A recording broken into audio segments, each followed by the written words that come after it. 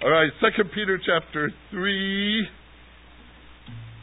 2 Peter 3. We got a bigger chunk of scripture to cover here tonight. We didn't get a chance last week. We had all those strange things going on with COVID concerns, and it pretty much wiped out my Sunday school class with threat, because we were all meeting on Wednesday nights here too. And it was a good night, they said, for a group hug and prayer meeting. And guess what? Within hours, one of them came down with it. And it's like, ah! So it changed a lot for us. But anyway, we're good. Thank the Lord for that. 2 Peter 3, 8 through 15. I know it's a big, big chunk, but there's a reason for putting all these things together. I'm going to try to cover all this tonight. We'll see how that works. But do not let this one fact escape your notice, beloved, that with the Lord, one day is like 1,000 years, and 1,000 years like one day. The Lord is not slow about His promise, as some count slowness, but is patient toward you, not wishing for any to perish, but for all to come to repentance. But the day the Lord will come like a thief, in which the heavens will pass away with a roar, and the elements will be destroyed with intense heat, and the earth and its works will be burned up. Since all these things are to be destroyed in this way, what sort of people ought you to be in holy conduct and godliness, looking for and hastening the coming of the day of God, because of which the heavens will be destroyed by burning, and the elements will melt with intense heat. But according to His promise, we are looking for new heavens and a new earth in which righteousness dwells. Therefore, beloved, since you look for these things, be diligent to be found by Him in peace, spotless and blameless, and regard the patience of our Lord as salvation, just as also our beloved Paul, according to the wisdom given him, wrote to you. I'll stop right there at the comma, but there's more to it. So we're going to stop there. That's a handful, as you can see. It deals with 2 facts and 3 things you are to do. Does that sound simple? 2 facts and 3 things to do. And so I have a title with this. It won't be long. I like that phrase. It won't be long. And we're going to talk about it here tonight. Let's start with fact number 1. The Lord is patient. We dealt with this previously a little bit, so I'm not going into great depth with it. But in verse 8 and 9, it talks about His promise and His patience. Especially in verse number 9. He is patient towards you. Remember, that was toward the reader. That's not toward the world so much as it is toward the reader. He is patient toward you, not wishing for any to perish, but all to come to repentance. Peter's not writing to unbelievers. He's writing to believers. But in that, there is a message to us as to, beloved, listen to this, and He's patient toward us.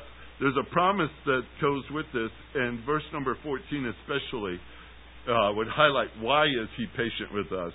Because we are to be looking for these things, be diligent to be found in Him in peace, spotless and blameless, and also regard the patience of our Lord as salvation. I think we have a job we should be doing, and He's patient toward us. But just set that to the side for a minute.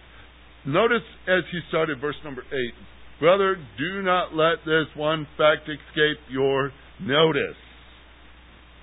There's a notice here, a fact that is just stated here.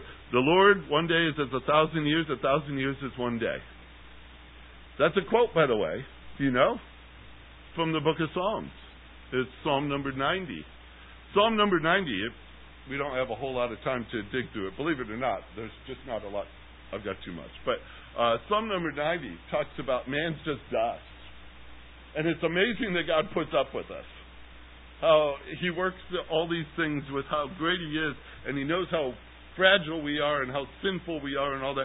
And it just speaks of the great patience of our God while we're going through this world as people of dust who sin. And yet the Lord's patience toward us is woven all the way through Psalm 90. You could enjoy that sometime here this evening, but not right now, but sometime. But it's God's patience toward us in Psalm 90. And Peter brings out, that whole phrase that 1 year is a day is 1,000 years, 1,000 years is one day. What is that saying?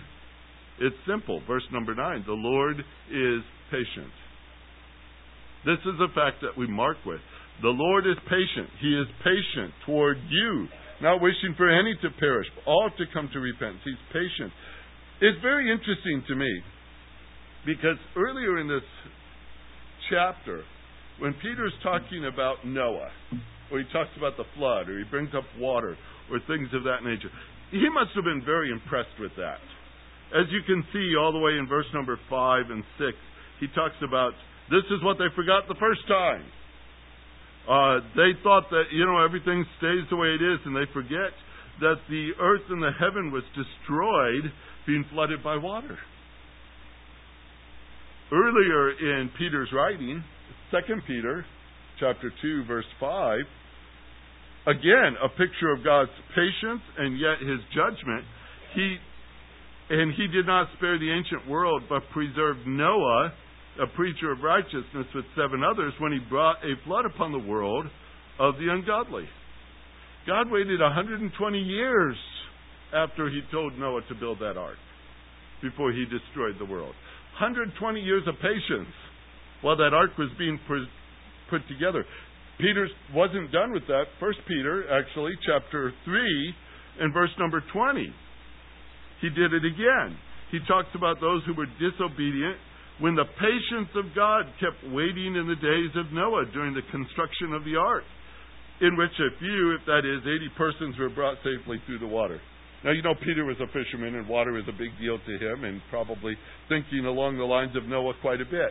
But in this, every time he brings it up, he shows, yes, God is going to judge unbelievers, but He's so patient. He's so patient. And that's not typically the way we respond to things that bother us, but that's God's patience. And this one fact is set before us because that's the character of our God. He's long-suffering. Long-suffering. Isn't that something a believer ought to be too? Fruit of the Spirit. Love, joy, peace. That's the same word. Yes, it is. It's supposed to be our characteristic. Long-suffering. And by the way, 1 Corinthians 13, love is patient. Same word. It keeps showing up in Scripture, talking about how exercising patience is really a description of what God has done in our lives, how He has changed us to be like Him, and what He is ultimately. Patient. And I know, maybe it's just me, but I look out at the world, I see the headlines of the paper, and I say, oh Lord, come now. My patience is a little thin when I read things like that, but God sees that all the time. And He's patient. But that doesn't mean He's negligent. He's patient. That's fact number 1 we said. His patience will end. Verse number 10, that's fact number 2. But, after all that on patience, and is willing that nobody should perish, but the day of the Lord will come. Will come. There's a statement of reality here. This is not a maybe. Did you see a maybe in your text? No. The day of the Lord will come. It will come. There is a day when patience ends. It will come. There was a day in Noah's day when patience ended, and suddenly it started to rain. The day will come. The day of the Lord will come. And, there's a richness in the theology of that term. You could go way into the Old Testament and start digging out verse after verse after verse of the day of the Lord. And I'll tell you how simple this is. None of it looks real too happy. I don't want to be a part of most of that, because He describes the battle of Armageddon. He describes the tribulation period. He describes wars and chaos and plague. And, Joel is a good place. If you want a good mouthful of it, just read out the book of Joel. Chapter 2 especially, into chapter 3. Chapter 2, he talks about the sun turning to blood and the moon and the darkness and all these other incredible things will come on that day. And what's interesting to me, he's describing things and scenes that later are identified to us as the Battle of Armageddon and the return of the Lord, the second coming, and such like that. In Acts chapter 2, that's the same passage Peter quotes in the sermon at Pentecost. You know what? It rattled the people sitting there. He starts to read off verses about judgment. Judgment. And what did they just do? Peter pointed it out. And you just crucified. You crucified Jesus Christ, the one who was sent from God. He's the Messiah. He's our Savior. You crucified him. And can you imagine suddenly the look on their face like, oh boy, are we in trouble. And he uses this same passage out of Joel. Rattles them good, and they suddenly said, what do we do to be saved? Because they knew they were in trouble. Judgment is used a lot in Scripture this way. When Paul was writing to the Thessalonians in chapter 5, he starts talking about the day of the Lord, the day of the Lord, the day of the Lord. What was interesting in that, in chapter 4, if you picture the outline of this, in chapter 4, starting around verse 13 or so, he describes the rapture, and he says, this is a mystery. You didn't know this. I'll tell you this. And he writes it all out. Chapter 5, he says, but this you know. And he starts describing the day of the Lord, because that has been well documented in Scripture. Over and over and over and over again, the emphasis is that God is going to punish. That day will come. The mockers in chapter 3 said, oh, no, it won't. You know, everything's like it's always been. God's never punished anybody. You know, what they forgot was the flood, right? They forgot Sodom and Gomorrah, probably. And here, they're like, nope, he's not going to do it. But the day of the Lord will come. It will come like a thief. That is not the rapture. Okay? Remember that back in the 1970s or so? The Thief in the Night movie scared me to death as a kid. We sat there in church watching that on the big old reel. And we're watching that, and I'm thinking, oh, this is frightful.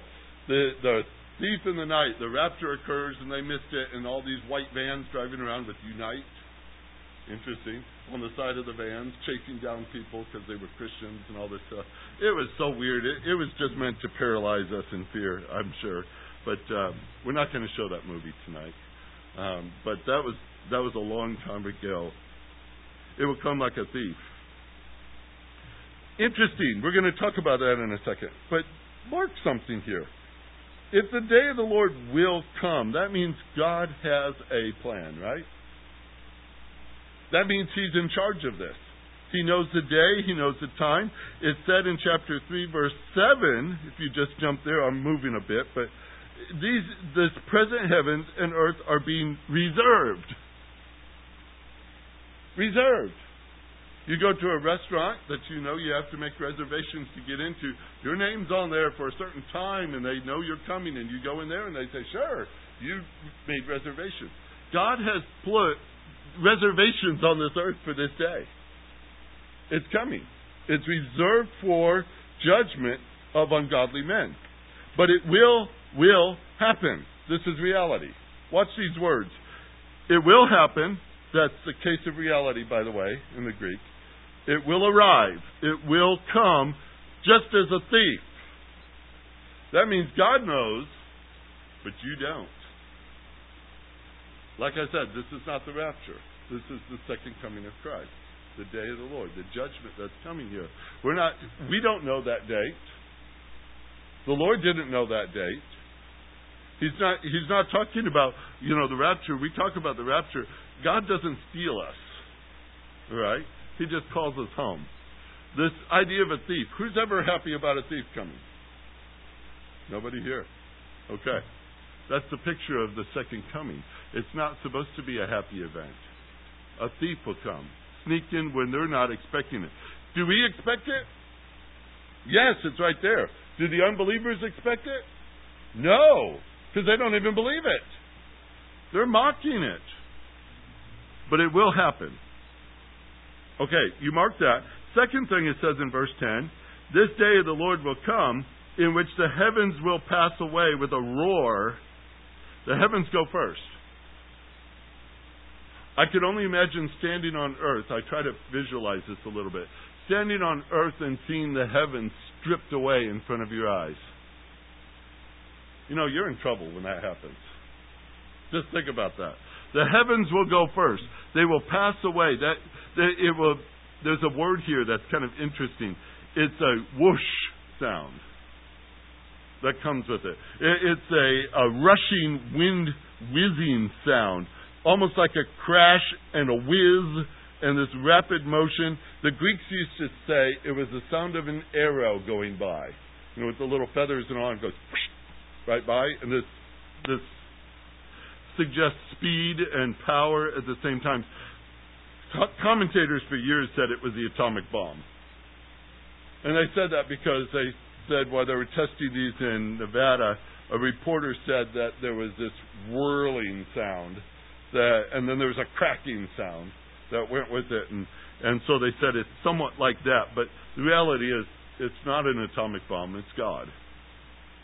God is the one who's destroying. Now, He's not going to sit back and let the world figure out how to destroy itself. God would destroy this earth. And the heavens go first. And the basic elements of the world follow. Notice how it keeps on going. Where the heavens will pass away with a roar, and the elements will be destroyed with intense heat. Destroyed. Elements.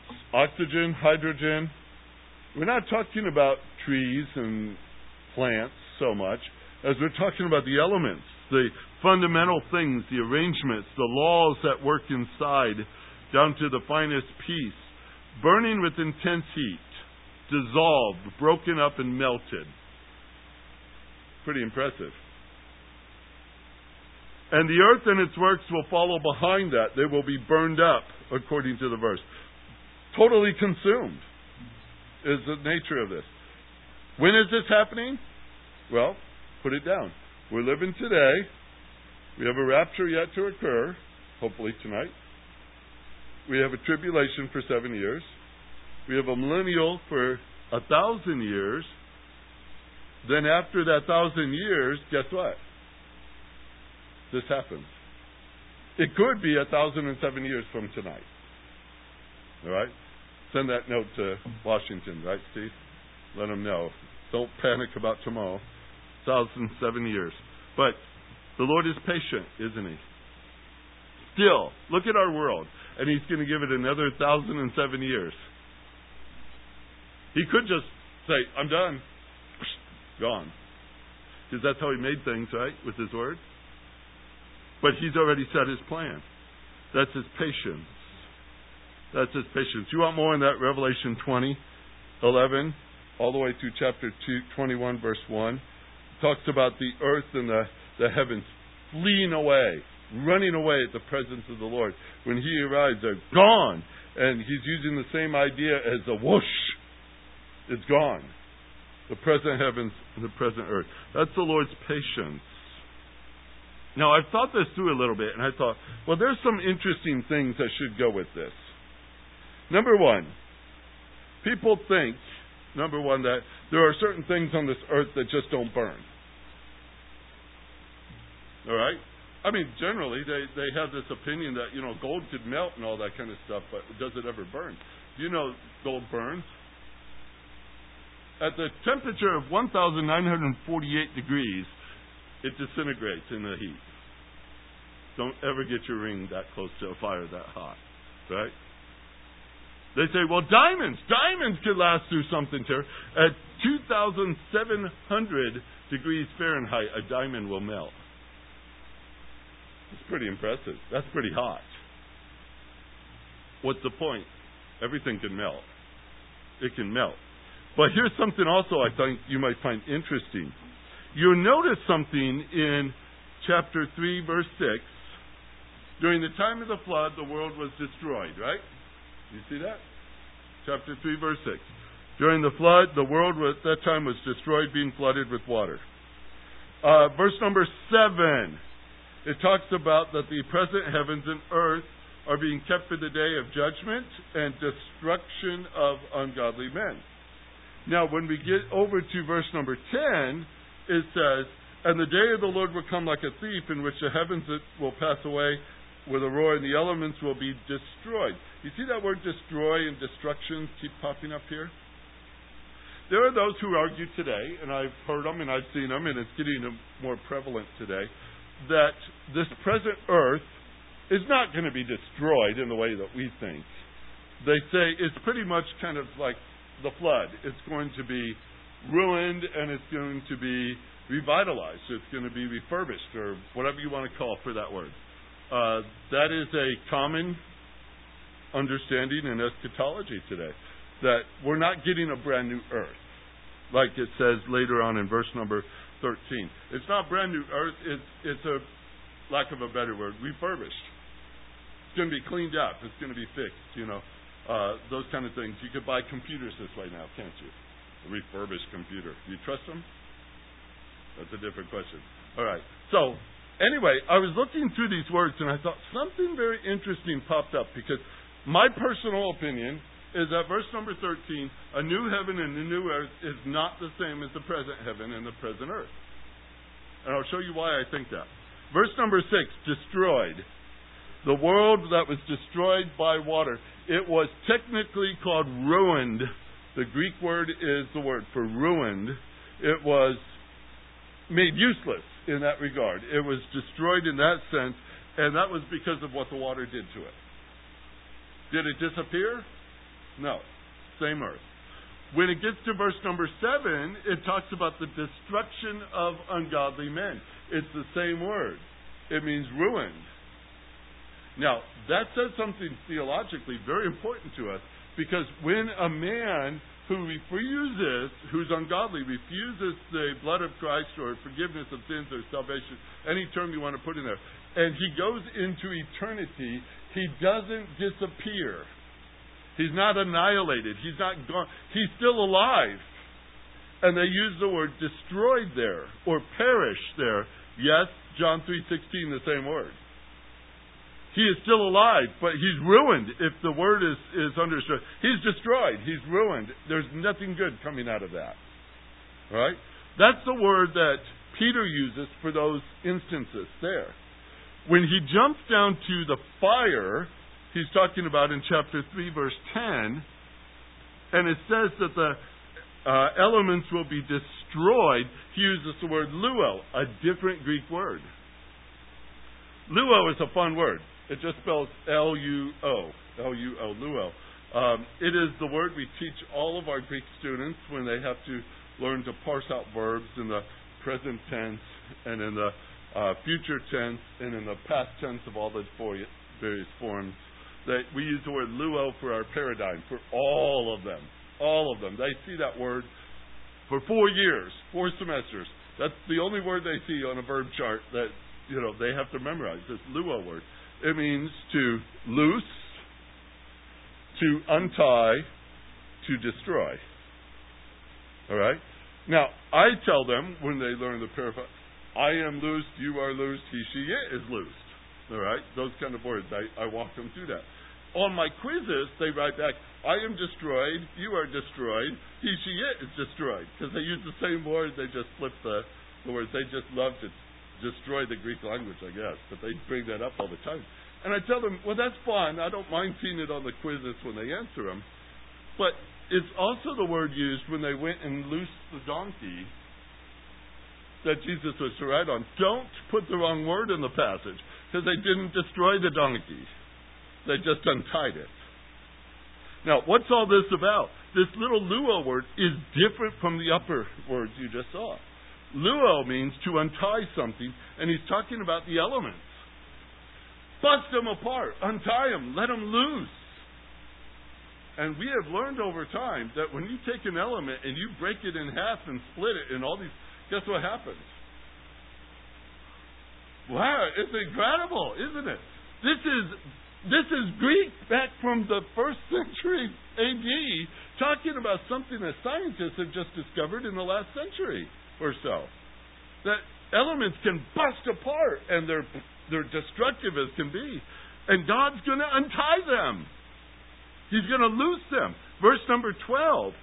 Looking for and hastening the coming of the day of God, because of which the heavens will be destroyed. There again, He's going to untie it and let it loose. Just boom. It's not to be put together again. In other words, as you can see, those are 2 different terms. One has the hope of rebuilding, which was the flood. The second one has no hope at all. It's untied. It's just loose. And you say, wow, okay, that's interesting. But then move down to verse 13, where it says we're looking for a new heaven and a new earth. Kainos is the Greek word there. It's got the word new in it. It's a word we use for something that's existed for a short time. We talk about a newborn baby. That's different than a 12-year-old, right? Or should be. But a newborn baby is short time. It's actually the word for unused. And suddenly I say, oh, an unused heaven, an unused earth. That's not refurbished. That's brand new. Peter's words here are not accidental. The Holy Spirit's guiding him through these things. And it's interesting to me because people today are changing the meaning of those words to match the theology they want. And unfortunately, I'll just go out and say it, the new theology that's circling around with refurbished things and stuff matches the green deals and everything else in our day and age. It's an incorporation of the political view that this earth is going to be our home forever. And it's like, no, it's not. I'm just concerned about that because it's being woven in very carefully. And when we stop and take a look at the actual words here, God's going to destroy this earth. Not in the same fashion as before. He's going to untie it down at the very elements and break it all apart. And He's going to build a brand new heaven and a brand new earth. And I'm pretty sure that's what He's saying here because it matches everything else we have in Scripture. If you want the same words, go to 2 Corinthians 17. If any man be in Christ, he is a new creature. You want to be a refurbished old man? No. The old man's passed away. New things have come. That's a new man in Christ. You don't want to be used. New. And that's the beauty of the passage. And people are stripping that word away from us. And it's bothering me. And I guess I just expressed that, didn't I? But the whole passage is talking about something God's in charge of, not man. This is God's plan, and He will cause it to happen. He will punish. He will reach that day when this day happens. It's a pretty powerful section. So, with 7 through 10, right there, 8 through 10, we see that God has a promise that He will keep. He has a reservation that He's going to hold to. And things will be destroyed, just as He said. That's His promise, and that's the fulfillment of it. The day of the Lord will come. Now, what do we do? What do we do? He starts right away in verse number 11 with the passage to believers here. Because you're not going to be a part of the tribulation. Praise the Lord for that. You're not going to be part of those who are destroyed. Praise the Lord for that. Because of Christ in you. That's not going to happen to you. But what you do need to respond to in verse number 11. Since all these things are to be destroyed in this way, what sort of people ought you to be in holy conduct and godliness? What's going to last forever? The things of this earth? No. But what do we invest so much into? The things of this earth. That's what people do. And we sometimes we get so wrapped up into it when He says, you know what really counts for all eternity? Godliness. Godliness. Holy conduct. The right reaction of a believer. It's all the way through this book of Peter. He says, consider your conduct. Consider your conduct. Consider your conduct. You know, verse number 11 is not a question. What sort of people are you to be? He's not asking you to decide the answer to that. He already knows the answer, doesn't He? You don't see a question mark at the end of verse 11, do you? No. It's a statement. It's something you ought to be. The word ought is the word for binding. It's your obligation. It's what is necessary. In light of God's promises, in light of God's patience, in light of God's punishments, we have an obligation. What ought we to be? What is right now necessary? And he's not talking about the future, he's talking about right now. It's a present tense verb. Right now, what is it we're supposed to be? Well, we're saved, right? That's good. All right? We're saved from condemnation, aren't we? Romans 8, is it? Verse 1? Therefore, any man be in Christ? Nope, that's not it. What is it? Having been justified by faith, we have peace with God. Is that it? What's the one that talks about we are therefore there is no condemnation to those that are in Christ Jesus? Is that 8:1? What's that? Romans 8:1. Yes, that's the one I was thinking of. Okay, no condemnation. We've been justified. We're free from the wrath of God, aren't we? Yes, that is also true. We can find verses for that. If we're saved from it, sin, penalty of sin, the wrath of God, condemnation, if we're saved from it, should we still live in it? That sounds like Romans 6 suddenly, doesn't it? If we're saved from ungodliness, shouldn't our life reflect that? What ought we to be? Peter could have used that with any passage in Scripture and brought that up. What ought we to be in light of who we are? We're to be holy. Holy. Set apart is the word. It's the same word for sanctified. Set apart from sin. Yes. Set apart to God. Because set apart is not just, nowhere. We're set apart for a purpose. We're set apart from sin, but we're set apart to God. There's our purpose. And he says you're to be holy. You're set apart in your behavior, the way you live. You're set apart in godliness. Godliness is an interesting word. It means good reverence. Good reverence is the nature of godliness. And you've been bought with a price, therefore glorify God in your body, Scripture says. We can go through all the way through this with different responses, but you know where it starts. It's right here. What's a believer's response to the nature of what Peter's preaching here? Number one, we're to have holy conduct and godliness. That's the way we're supposed to be living right now in light of the fact that we know the future. Live that way. It's not a question, I told you. It's an exclamation more than anything else. Because the world mocks at the God's judgment. We saw that. They go on living ungodly lives. Chapter 3, verse 3 here. The believer knows this judgment is going to occur. So it propels him to live a set-apart life. Our world desperately needs Christians who live set apart. We need that today. We need people to understand that I need to get away from the things that God's going to destroy. They're pointless. They don't have value. Why invest so much into that when He wants me to invest in my conduct that is holy? Remember, Peter said it this way too. Be ye holy, God said, because I am holy. That should be the motivation, our response right away. But add to it these things too. We should have an eternal perspective. We should think this way. Because in verse number 12, this fact that you are to live this way is in light of the fact that you are looking for and hastening the coming of the day of God. Now, this might sound hard, but what he's talking about is the day when the heavens will be destroyed and the elements will melt with intense heat.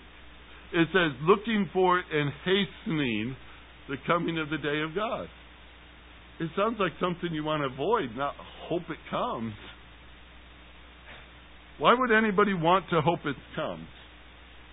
Why would we want to hope that it comes? Any ideas? Because we just love a good fire? We got a lot of marshmallows ready? Why should we look for it? Why should we wait for it? Why should we be anxious about it coming? What's that? Deliverance is a good word. It brings in the new. Isn't that true? You got to get rid of the old to get the new. God will be satisfied. Shouldn't that be our heart's desire? The satisfaction of our God? God will be satisfied. Sin will be dealt with. Think of it. What the new heaven and new earth is all about. What lives there?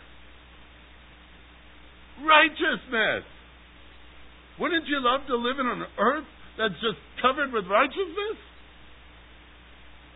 Sin will be gone. The effects of sin will be gone. Any believer ought to desire that day. Prophecy will be fulfilled. Don't you love it when God's Word is fulfilled in your life? When you see it with your eyes, you say, wow, that's just what He promised. I think of this when I think of that leper, the day Jesus came to him. I love this story. Almost, it makes me cry. This poor leper, he's doomed. He's got the leprosy, and you know how that works. And he's coming through, and Jesus goes and heals him. And he tells him, now go show yourself to the priest. And most people say, okay, what's that all about? Back in the law code, the priests were given the instructions on how to purify a leper. That had never happened before. Naaman was sent off. He wasn't a Jew. Remember Naaman the leper? He wasn't a Jew. But this was the first Jew healed of leprosy, presenting himself before the temple and the priest saying, okay, let's do the law thing. And they're like, what? Fulfilled for the first time. Can you see them blow their minds trying to figure this one out? Lepers don't heal. Wouldn't you have loved to have been there that day and see prophecy fulfilled? Why else would God have put that in the law code? He needed it later. These things are going to be fulfilled. And we should want that. We should desire that. I know it's a horrible event, but look at this. God satisfied. Sin is dealt with. Prophecy is fulfilled. That's so exciting. Everything is made right. Everything is made right. That's what it says in verse number 13. There is a new heaven and a new earth in which righteousness dwells. Imagine that. Everything right. Whew. We anticipate this. You know, God promised it. Right there, you read it. You're not going to be disappointed. You're not going to get up there and say, oh, this isn't what I wanted. All right? It's going to be fulfilled. Righteousness will dwell there permanently. Permanently. This word for dwell, this is such a cool little Greek word. If a visitor comes and stays in your house and uses this word, you might as well make his room up forever. He's not leaving. All right? If he ever says that word, I'm not going to tell you what it is. You have to look it up. But if he comes in and he says, this is where I'm going to dwell, he's not leaving. And that's the word that they use here. It's where righteousness dwells. And I'm just looking forward to seeing what does an earth look like that. Righteousness, righteousness, righteousness. You may be asking while you're thinking here, and I don't know, maybe you are, maybe you're not. Why did He destroy the heavens? I mean, we're going to heaven someday. We like that and all that stuff. Do you know heaven has Satan's footprints all over it? He's up there all the time, isn't he? What does he do about the brethren? Accuses them day and night. Wouldn't you be glad to know his footprints aren't in the new heaven and new earth? Gone. Never touched with his presence. Never. I just think, wow, this is really great. Okay, so we're supposed to consider our conduct. Consider your efforts as well. Look in verse number 14. Therefore, beloved, since you know you anticipate these things, be diligent. That's a verb, by the way. That's a imperative verb. That's a command.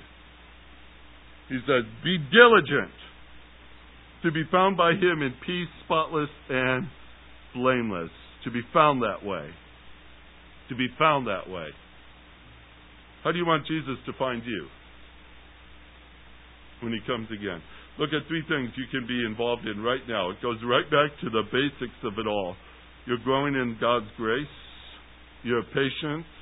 You have knowledge. You know what's going on.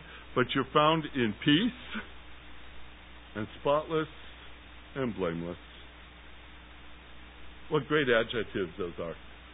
Something to aim for. That's our efforts. We should invest in those things. We should be diligent in those things. It's very interesting to me. when I'm going through Scripture, there's like a theme that keeps running, page after page after page, and it goes like this.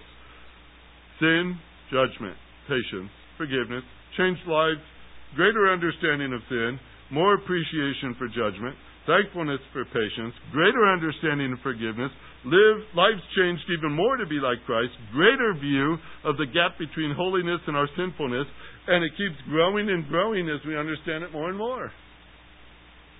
Today we might be very happy to have our sins forgiven. Down the road we're going to say, wow, wasn't that a great thing? Our sins were forgiven. And then down the road we're going to say, that's amazing, our sins are forgiven.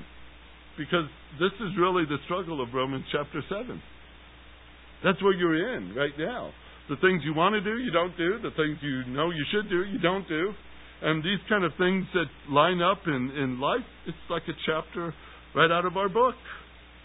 And yet this is what growth looks like. We keep seeing the process where our sins forgiven and our lives are changed and God is patient and we grow and we grow and we grow. And isn't that what Peter says by the very end of the book? Grow in the grace and knowledge of our Lord and Savior Jesus Christ. That's going to take effort. It doesn't just happen. We're to grow in it, grow in it, grow in it. And so consider your efforts to be found this way and consider others. Last one in verse number 15. Regard the patience of our Lord to be salvation. Every day that we get gives us one more opportunity to share this with somebody else. To share it with somebody else. He says, Paul wrote this down. Our beloved brother Paul wrote this down with his wisdom that he wrote these things to you. And he speaks about, Paul writes this down. This is what it's about. Peter's writing this down. This is what it's about. Every day there's a purpose here. Why are we still here? You ever hear people ask that question? Mostly older people. When they get somewhere around 95-ish or so, they start asking that question. Why am I still here? I hope it's that late. I don't know. But I've heard it so many times in my life. As a pastor, talking to elderly folks in the church. Why am I still here? I don't know why. I'm good for nothing. And I always remind them, no, you're good for something really important because I need prayed for. And you're here and you can pray for me.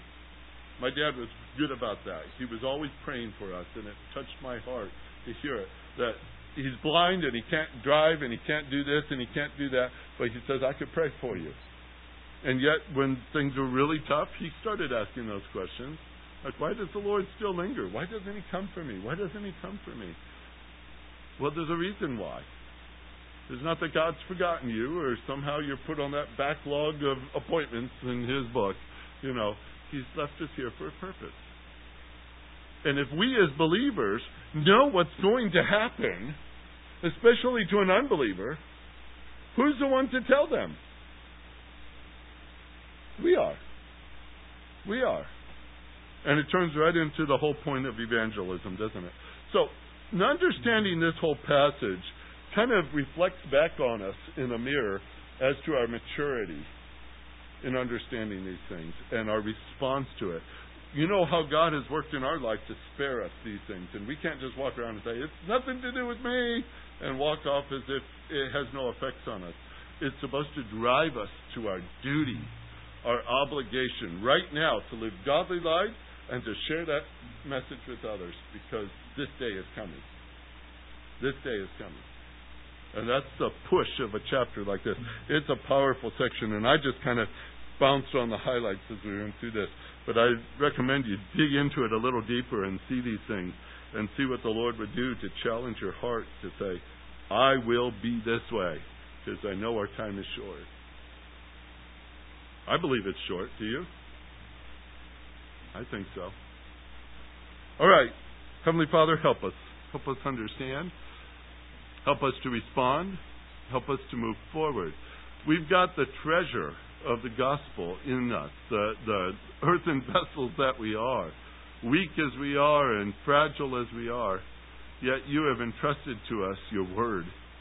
And I pray, Lord, that as we go forth from here, we'll just be those who love you, long for you, and live for you. Work in our hearts and drive us again to reevaluate and see how we're living today.